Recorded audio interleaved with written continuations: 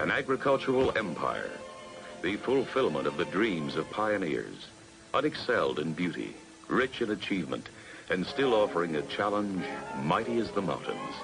This is our Northwest Empire. I'm Felix Bunnell, resident historian for Cairo Radio, heard with Dave Ross Wednesdays and Fridays on Seattle's Morning News. On this episode of the Resident Historian podcast, 50 years after D.B. Cooper hijacked his way into history, what historic sites remain in Portland and Seattle? There's a lot of aviation myth and lore around it. It's one of those cases that, hasn't been solved, and I think that's what keeps the intrigue alive. And then, from the archives, men from Portland created Seattle's first housing boom in 1851. But first, let's go all over the map. In the nation's northwest corner is Washington. 6:37, and on Fridays, our resident historian, Felix Bunnell, joins us for All Over the Map, which is a quick look at the stories behind local places and things. And this week, the forgotten origins and anniversary of a monument to the very first ascent of Mount Rainier. Felix? Morning, Dave. Yeah, it's so nice to see Mount Rainier covered in snow once again after that very disturbing snow-free look it went with for most of the past few months. Now, about 10 days ago, I saw some photos on social media of a stone monument on the mountain along the Skyline Trail, not far from Paradise. It commemorates the first time human reached the summit back in August 1870. I'd never seen or heard of it before, so I reached out to David Winfrey, who'd posted them, and we have those photos of My Northwest. Winfrey found the monument pretty moving, especially the setting, and so I did a little research, and the backstory's pretty cool. It's a big bench made of stones that were gathered nearby and held together with concrete. A few of the stones are engraved with the names of the first two climbers. That's Philemon Beecher Van Trump and Hazard Stevens, son of the first territorial governor Isaac Stevens, by the way.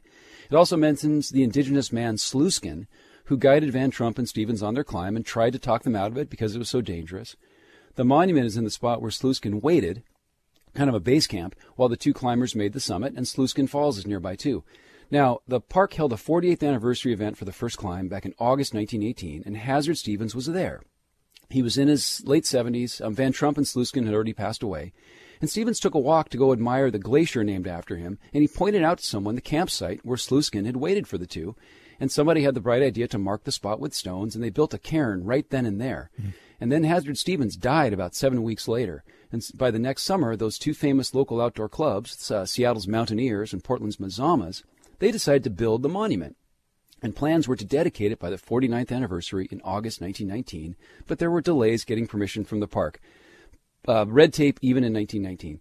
Finally, on September 22nd, 1921, that's 100 years ago this past Wednesday, the stone bench was dedicated.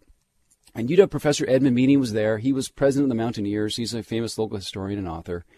And he was an old friend of Hazard Stevens. He'd written a poem for the 1918 event, which he read again in 1921.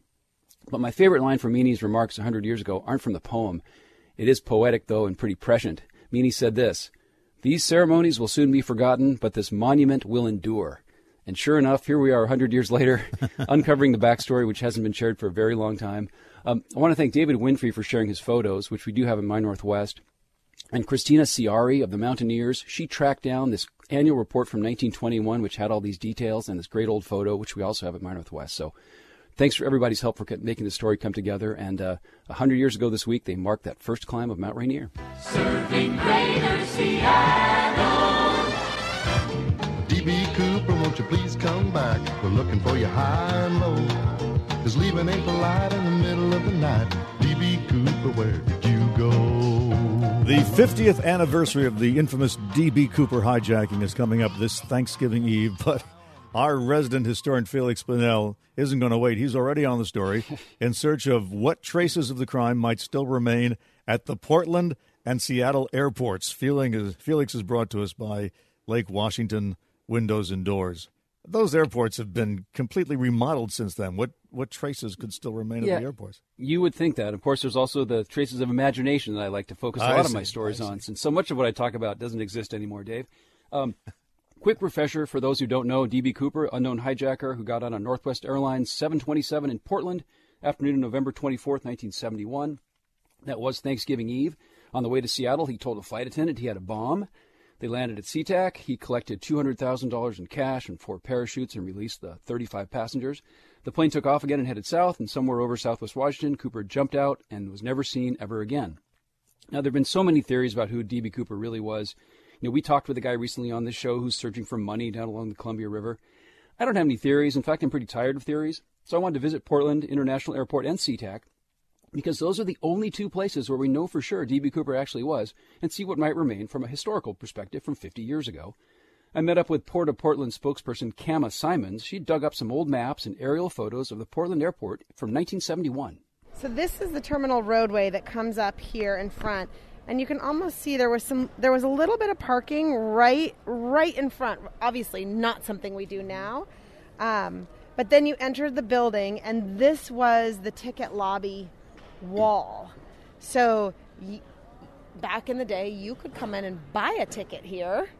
Yeah, and that's exactly what D.B. Cooper did. Nobody knows how he got to the Portland airport 50 years ago, but he did pay $20 cash for his ticket to Seattle, and he walked to the gate, with no security screening between him and the airplane. And Portland Airport, it's not a huge airport nowadays, but the black and white photos of 1971, it was much, much smaller. You could just literally park right in front. Now, it's no stretch to say that the hijacking is a significant cultural moment in Northwest history and really American history. And that got me wondering, since Portland prides itself on being famously weird, is it weird enough to have a historic plaque for D.B. Cooper? There's not a plaque, no. What about having a plaque or some kind of I think it's one of those, it is a lot, there's a lot of aviation myth and lore around it. It's one of those cases that, hasn't been solved. And I think that's what keeps the intrigue alive. Like, we don't know, and there's lots of suppositions, there's lots of theories, there's lots of different pieces of information, but ultimately there's still a lot of questions out there. To that end, he's still a criminal. He did something illegal. So I think we would be more likely to celebrate some of the amazing aviation pioneers. Yeah, and there's apparently a bar in the works that will honor women aviation pioneers of the Portland area. Now, maybe I'm used to trekking to the North Satellite at SeaTac by the escalators and the subway ride, but from the ticketing area at Portland International, where D.B. Cooper bought his ticket, it was an incredibly short walk to the actual spot where he and the other passengers boarded Northwest Airlines Flight 305. Just a few hundred yards. It just struck me, because I think of airports as these huge places. It was really a tiny place back in 1971. What we're looking at here is a schematic of the airport as it was back in 1971. And if you're looking at it from the sky, it shows essentially the 2 concourses in a Y shape, and the either sides of the Y, and they come down to the main terminal that's in the middle. You can see the Northwest Airlines flights were out of this concourse L right here. So concourse L it's right off the main terminal, and back in November of 1971, Flight 305 boarded from Gate 52, which is just the second gate down from the concourse from the main terminal. Passengers went to the lower level and then boarded the 727 via the built-in stairs in the rear door of the jet. Same stairs that D.B. Cooper would, a couple hours later actually jump out the back of.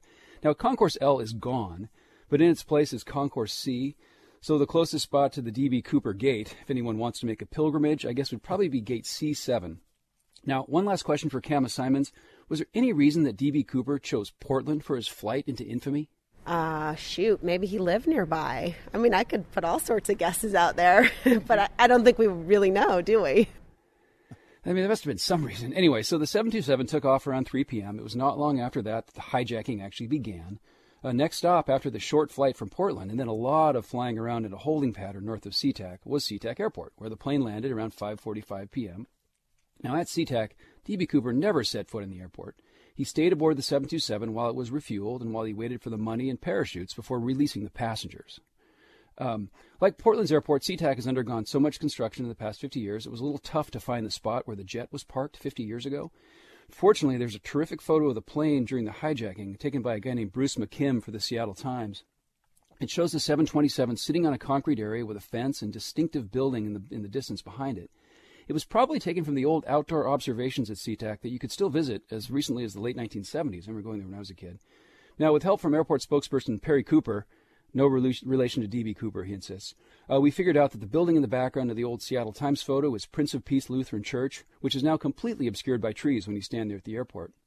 But I went out to SeaTac and took a drive with Perry Cooper around the tarmac and got as close as we safely could to the D.B. Cooper parking spot at the south end of what's now the center runway.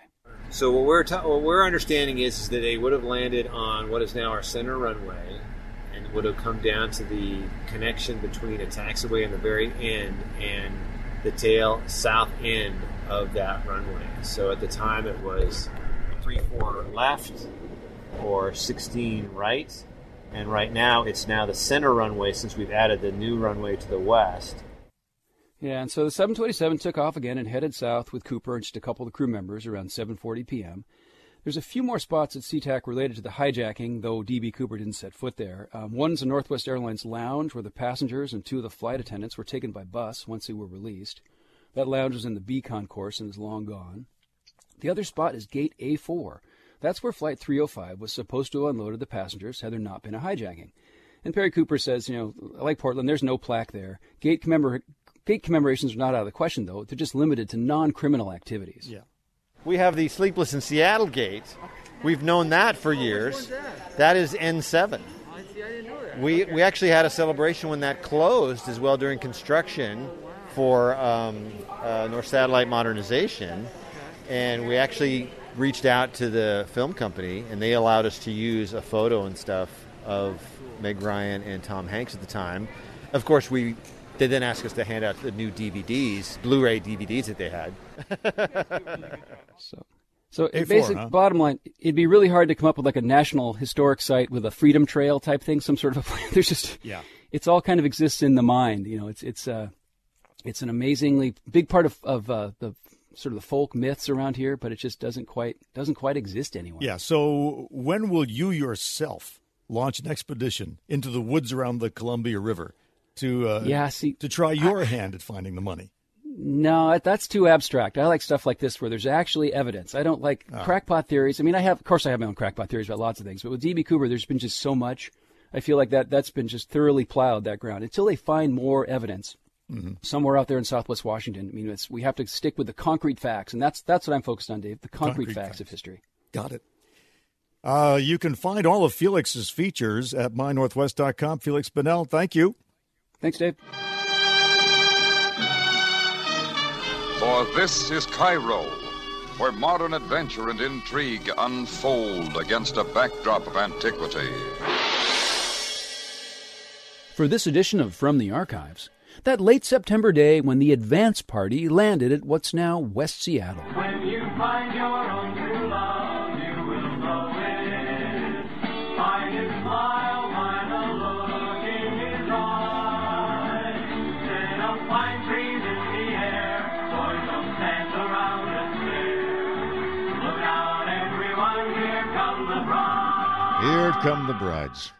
It was 166 years ago this week when three youngish guys from Portland visited West Seattle. They liked what they saw, so they built a big reinforced concrete bridge in a Trader Joe's. Historian Felix Bunnell is here to explain why we're still talking about the first party to land at Alki. Yeah, Felix, I mean, brought to you by the King County Library System. Yeah, there's a monument out at Alki to the settlers who landed in November of 1851. Big, tall obelisk, very ornate thing. But across the street, there's a much tinier little plaque that often gets overlooked. It commemorates an event 166 years ago this week. Quick refresher, Seattle's founded by a group from Illinois known as the Denny Party. They came out west, headed for the Willamette Valley. It was a large blended family, about a dozen or so people. In April of 1851, they headed toward settling in Portland, the Portland area. That was where everyone was headed in that era. They stopped at the Dalles, and they ran into someone named Brock. We don't know his first name, but he told them about a place called Puget Sound. Mm-hmm. We don't even know if Brock ever came to Puget Sound, but the Denny Party thought, okay, forget the Willamette Valley. We're going to go to Puget Sound. There seems like there's more opportunity. One guy, yeah, the AAA triptych. This guy was sort of the human triptych who suggested the Puget Sound.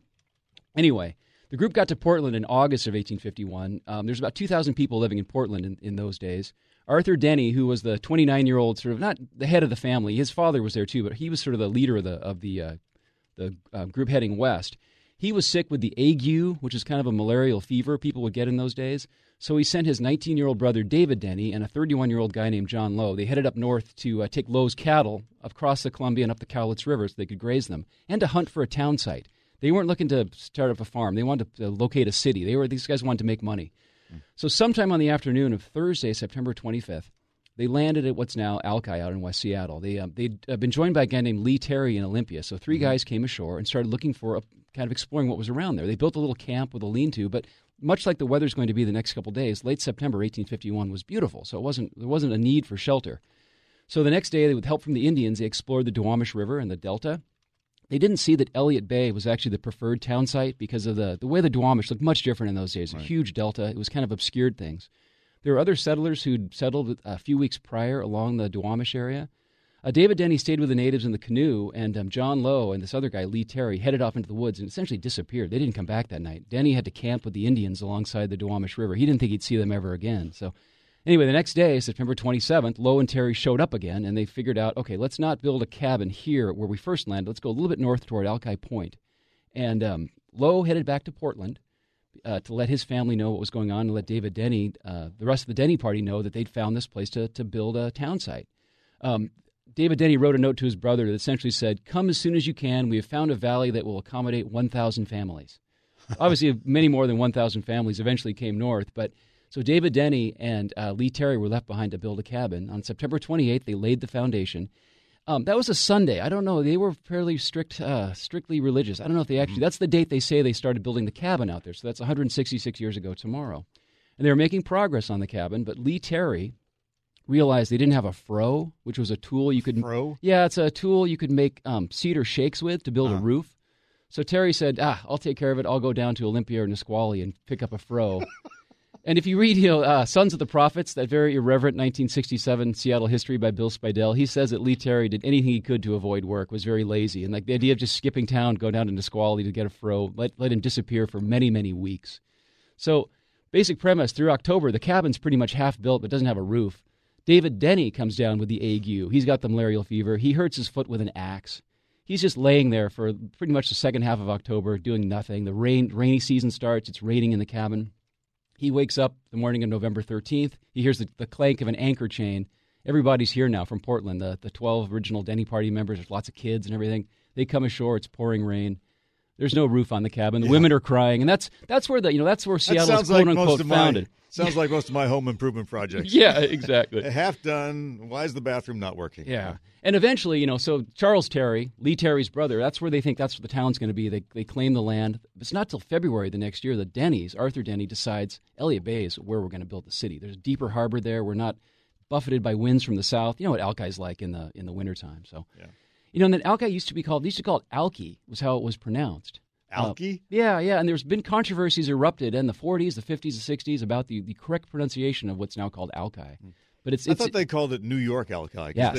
They called it New York first because they thought this is going to be our big western metropolis. Right. And Alki, or Alki, was a Chinook jargon word, a trading language word that it said essentially by and by or eventually. Yeah. So some wise guy said, it's not New York, but it's New York Alki. Like someday, maybe. There might have been some irony in there, or it might have been aspirational. I'll pay you for those furs, Alki. Yeah, exactly. So it wasn't until February they moved across Elliott Bay, and that's where Seattle really was founded. We're a city with many birth dates, so it's sort of confusing, and we're in that post-pioneer era where nobody really celebrates these important dates anymore. But it's fun to remember that 166 years ago, the whole thing kicked off with a little boat landing out there at what's now Alki Beach. That's when I should have bought land. Yeah. Thank you, Felix. I'm Felix Bonnell at Cairo Radio in Seattle. You can follow me on Twitter and read my stories and see my photo galleries at mynorthwest.com. If you like what you hear, please share with a friend and please take a moment to give a positive rating or review. Thanks for listening, and please join me again for the next episode of The Resident Historian. Things are swinging in Seattle.